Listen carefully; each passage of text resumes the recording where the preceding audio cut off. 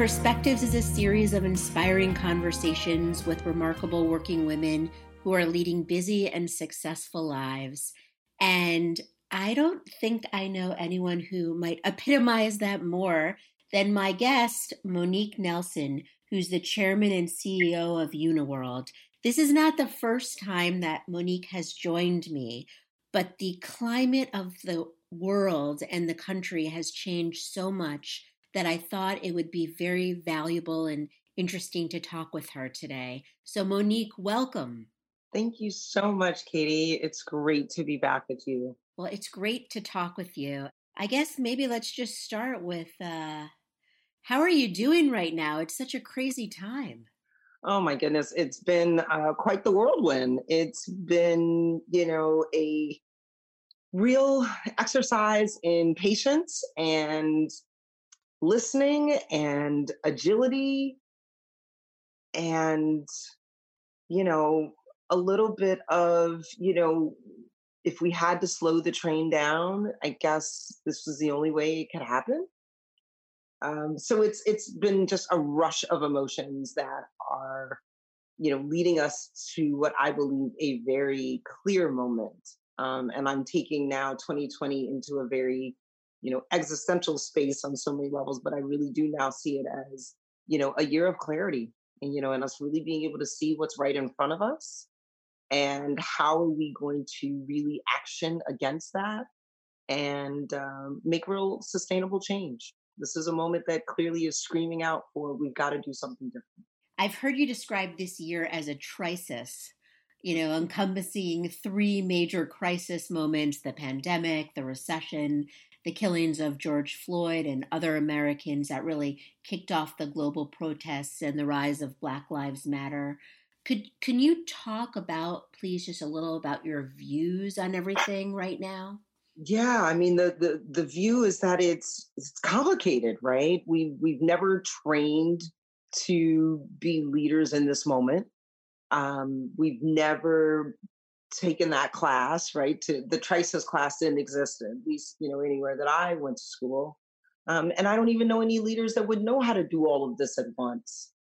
So I mean, it's a challenge on so many levels, but it's also an opportunity, um, to really take stock in what's happening and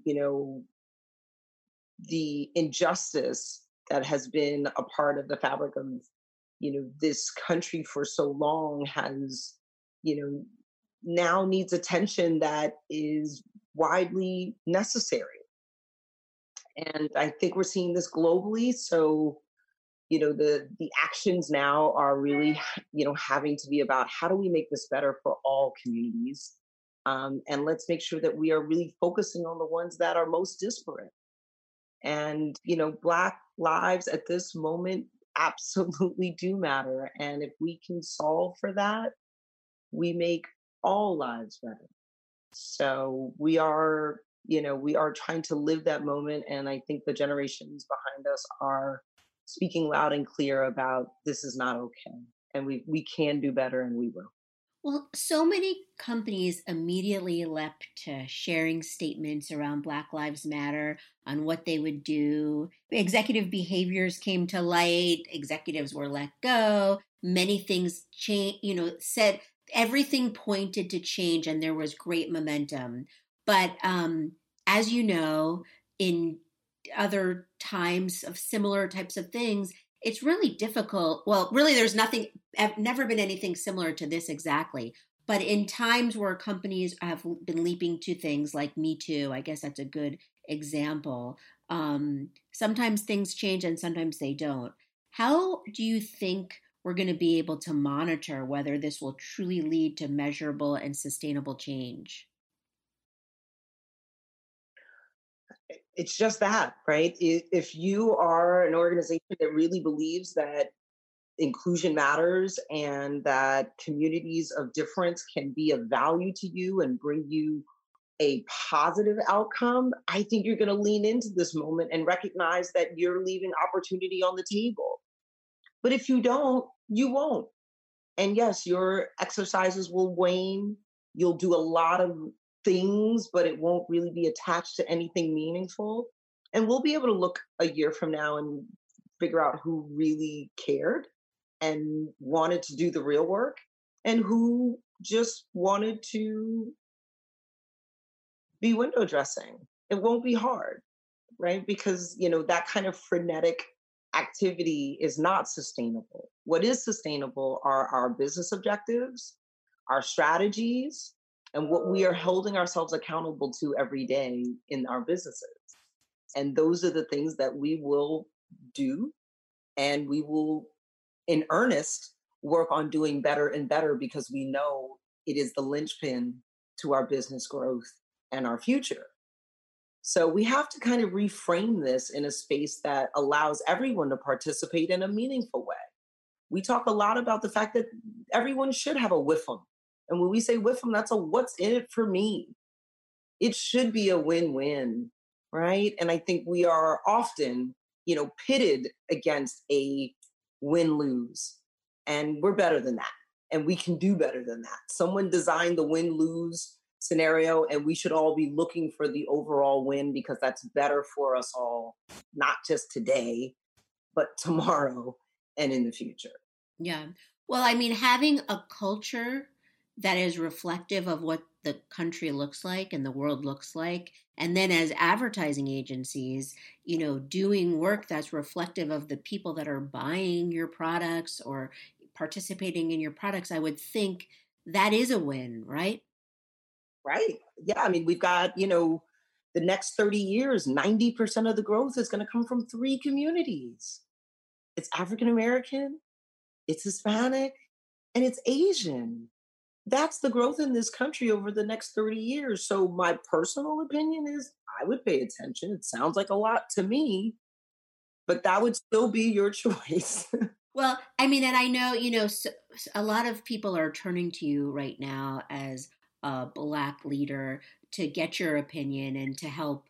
I saw you did that terrific town hall, that global town hall with Advertising Week. How has this changed, or has it changed how you're leading at your own company? Well, it's funny you say that. Thankfully, and I'm pretty proud of this, it hasn't changed much at all, right?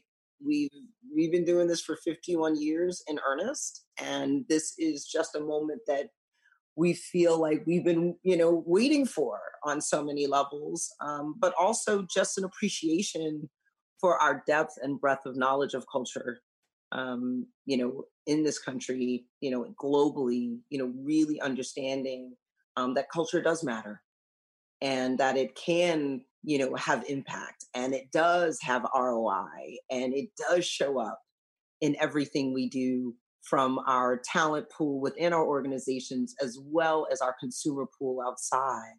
So, just making sure that, you're making those connections, I think just makes good business sense. It's not just the right thing to do, it should be the profitable thing to do too. What do you see your role? I mean, I just mentioned, you're moderating I've seen you moderating a bunch of stuff lately. You're all over the place, Monique. But what do you see, or what would you like your role to be in this discussion? I like my role to be, probably exactly what it is. I want to be a place, and our organization, wants to be a place where people can come and get the knowledge they seek and need to speak to these communities with empathy, care, and understanding of their needs in a way that is impactful on both sides. We think this is a reciprocal conversation. And we are proud to be, we believe the premier agency around, culture and how that can affect your brand and move brands forward. And this is what we do well. And that's what we hope to be the thought leaders in for as long as we exist. Well, as the thought leaders, as I mentioned, so many companies leapt to saying that they're going to make changes and then now really need to go through with them. And companies of all sizes. I mean, as a small business owner, I realize I want to make changes too. What should companies be doing of all different sizes, or how can they make sure that they're thinking in the ways that they need to be thinking to overhaul? Well, first and foremost, I think the first thing you want to do is just, figure out who are you serving, right? What is your product or service, and how does it serve your community? First and foremost, and is it serving everyone in that community? And it's not hard to see that, you may be going to the same place, the same school to recruit, young people. Um, are you thinking of, objectively around, do you really need a degree for this? Can you talk about apprenticeship programs? Um, just a host of, things that you can do on the recruiting side, and certainly kind of an outreach side, to make sure that you are doing that community engagement. The second thing you want to do is just get smarter. A lot of, diversity and inclusion, is steeped in, kind of this boring, click through, let me get done with this program. And it really is a skill. And we should be looking at that as, upskilling, really talking about building inclusive leaders who are going to be ready for this next generation that are coming up. And then, lastly, I think it's just about understanding that this is a continuous process.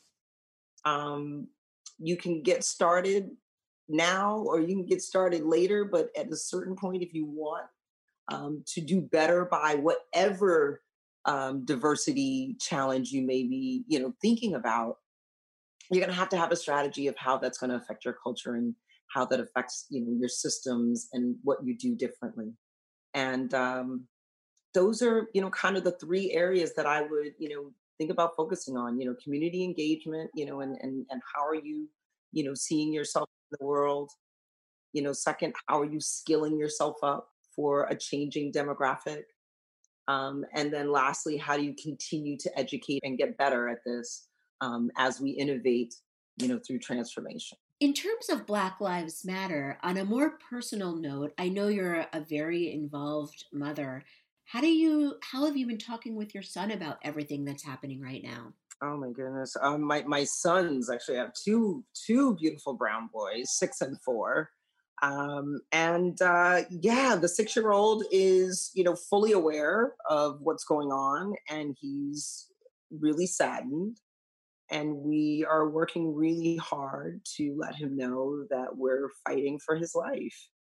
And for him and his brother to not have to be concerned the way their father was concerned, the way I am concerned. Um, it's a very hard conversation, and it's something that has, woken me up, and certainly more times than I'd like to count, um, made me cry because it is a fear. It is a real fear for me. I am, a proud member of Mothers of Black Boys United, which is an organization that supports, women whose, children have died tragically and been murdered. And it's a, tremendous concern because we're all unfortunately in that boat, and we do have to speak to our children differently, and our boys most especially. So yeah, it's a real reality for me every day as I look at the Black men that I live with and love more than life itself. And I think all the conversations that are happening now have really woken people up in a way. And I just think to myself, I've always thought of myself as very liberal and very um, understanding. And I was talking with a friend of mine, both of our sons, they're Black and we're white, got their licenses at the same time. And I remember, telling my son, listen, in high school, I would be like, when you drive, you have to go the speed limit because you love to go kind of fast, and you never have pot in your car. That was my worry, that he was going to get pulled over and maybe have like a joint or something in his car. And my friend said to me, what I told my son, you do anything, if you get pulled over, you do anything the police tell you to do, and then we'll talk about it later. And that things like that I had never thought of in that way really helped wake me up, a person who thought I was pretty woken up, and really I don't think I was.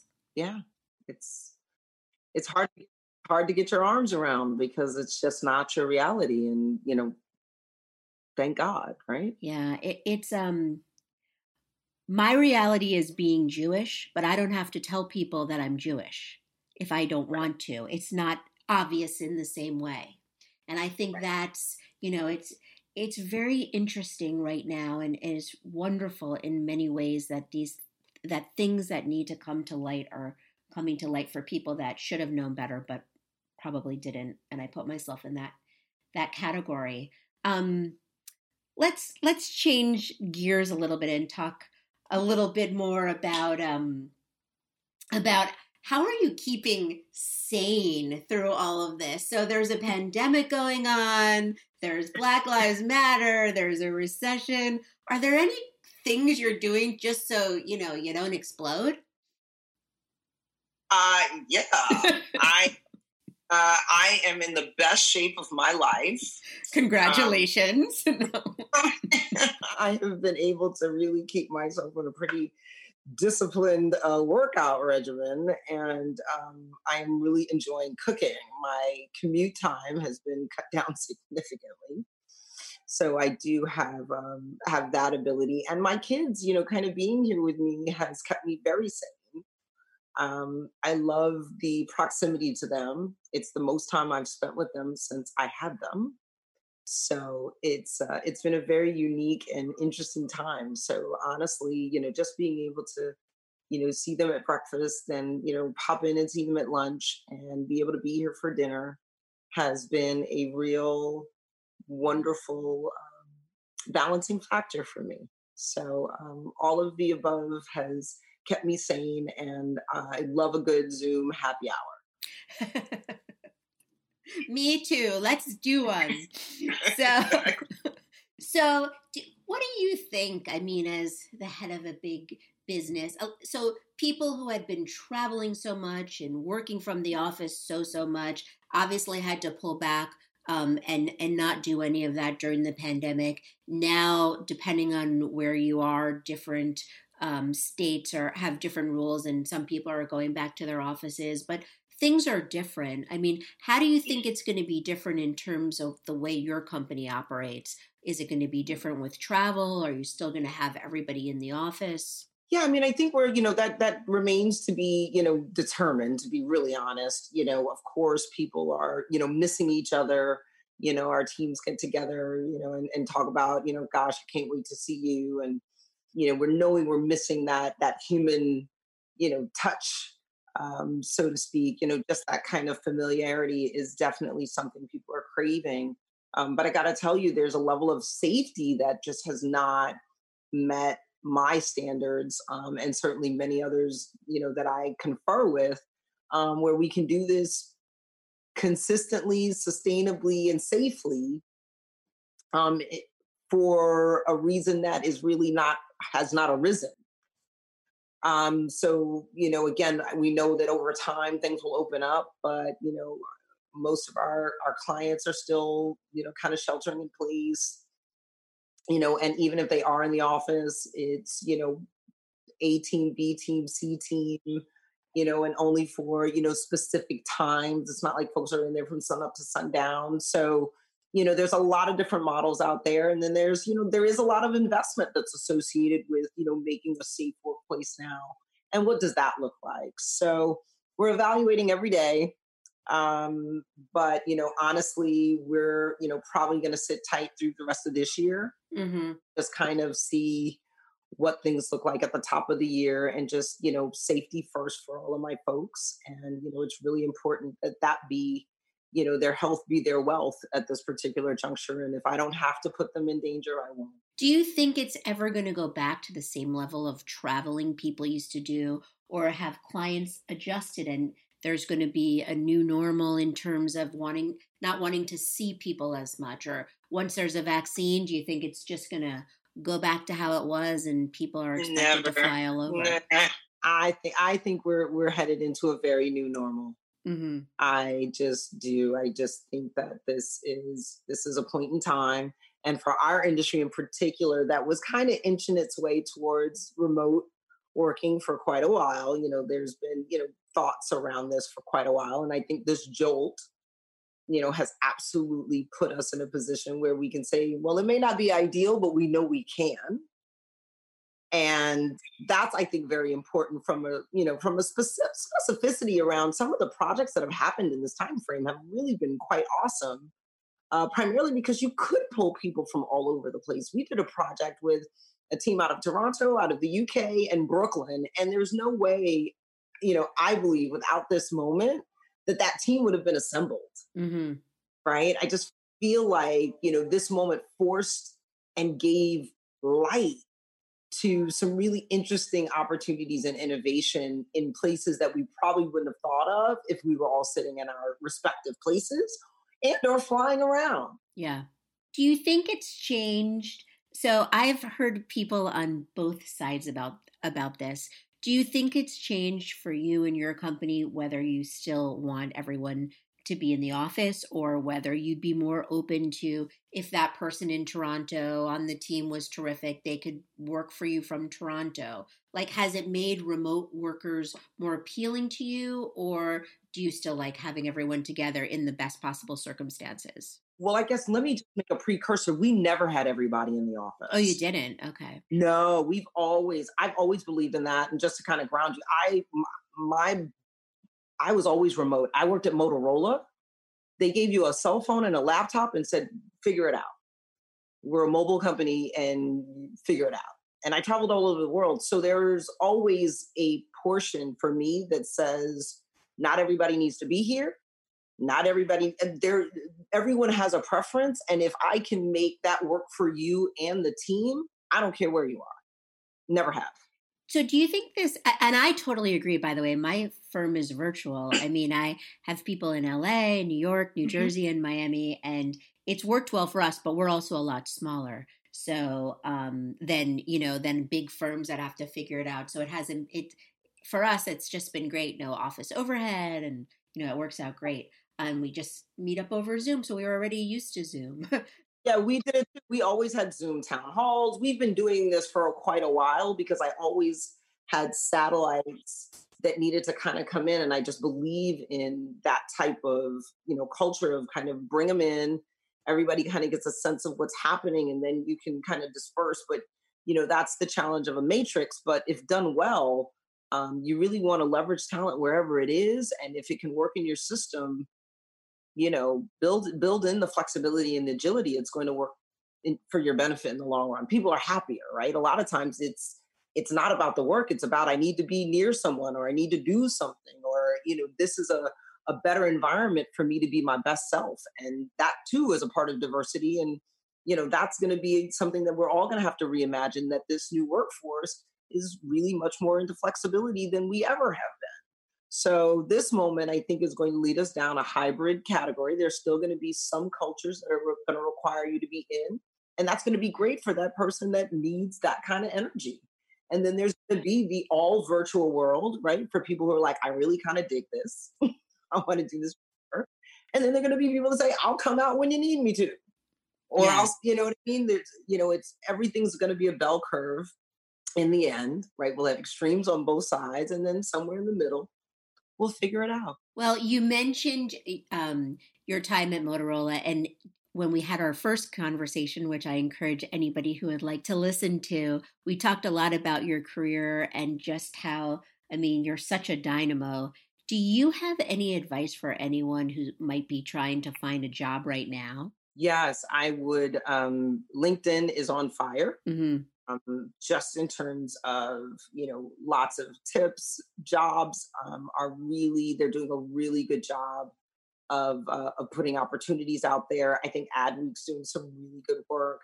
The networking opportunities now are actually pretty good. If you can get on some of these virtual chats and get into some of these Zoom rooms and have some conversations, networking is a lot easier now than it was when people were moving around. You'd be surprised who'd show up in a Zoom virtual, happy hour. Mm-hmm. And, now's the time to kind of start flexing that muscle a little bit. I know it's awkward. It's a little different to kind of, show up on the screen. Mm-hmm. But that's kind of our new normal right now. So I've been telling people to, get in that mirror and practice if you're concerned about how you look when you're speaking, because we've never had to be concerned about that before now, right? So, get used to that, do a couple of videos and practice with a friend on FaceTime, ask yourself some questions and get yourself used to the medium, because you would have ordinarily done this in person. And get a ring light. Get a ring light. Get a ring light. Yeah, get your lighting. I know, like it's such a thing, but it's real. I think it's got to be about, finding those connections still, and also being really thoughtful about looking at organizations that are doing well in this time. Think about all of your, household goods, cleaning products. These are industries that are doing pretty well. And you want to kind of find, and these are the organizations that are on the front lines. Lots of need in the, in medical from a level, but, what are some of those opportunities where we know we can do good, and make a difference, and also, drive opportunity in business. So, it's not unlike any other recessive time. The time will come. We will get through this. But yeah, we're going to have to get a little more creative as to how the opportunities show up. Yeah. Well, in the vein of advice, I have asked you this before, but I can't help asking again. And maybe it's the same or maybe it's different, but is there one piece of advice that has helped guide you through your life and career that you can share with us? I don't remember the one I gave you before. I'm not going to tell you so that I can see what the new one is. I'm trying to think of it. So I mean, if it's the same one, it would be really funny, because it's probably, it's the one that every day. It's do everything as long as it's not illegal, immoral, or fattening. Yeah. That is not the same one, but it's terrific. Monique, thank you so much. It's a pleasure to talk with you as always. Thank you. You too, Katie. Thanks so much for having me.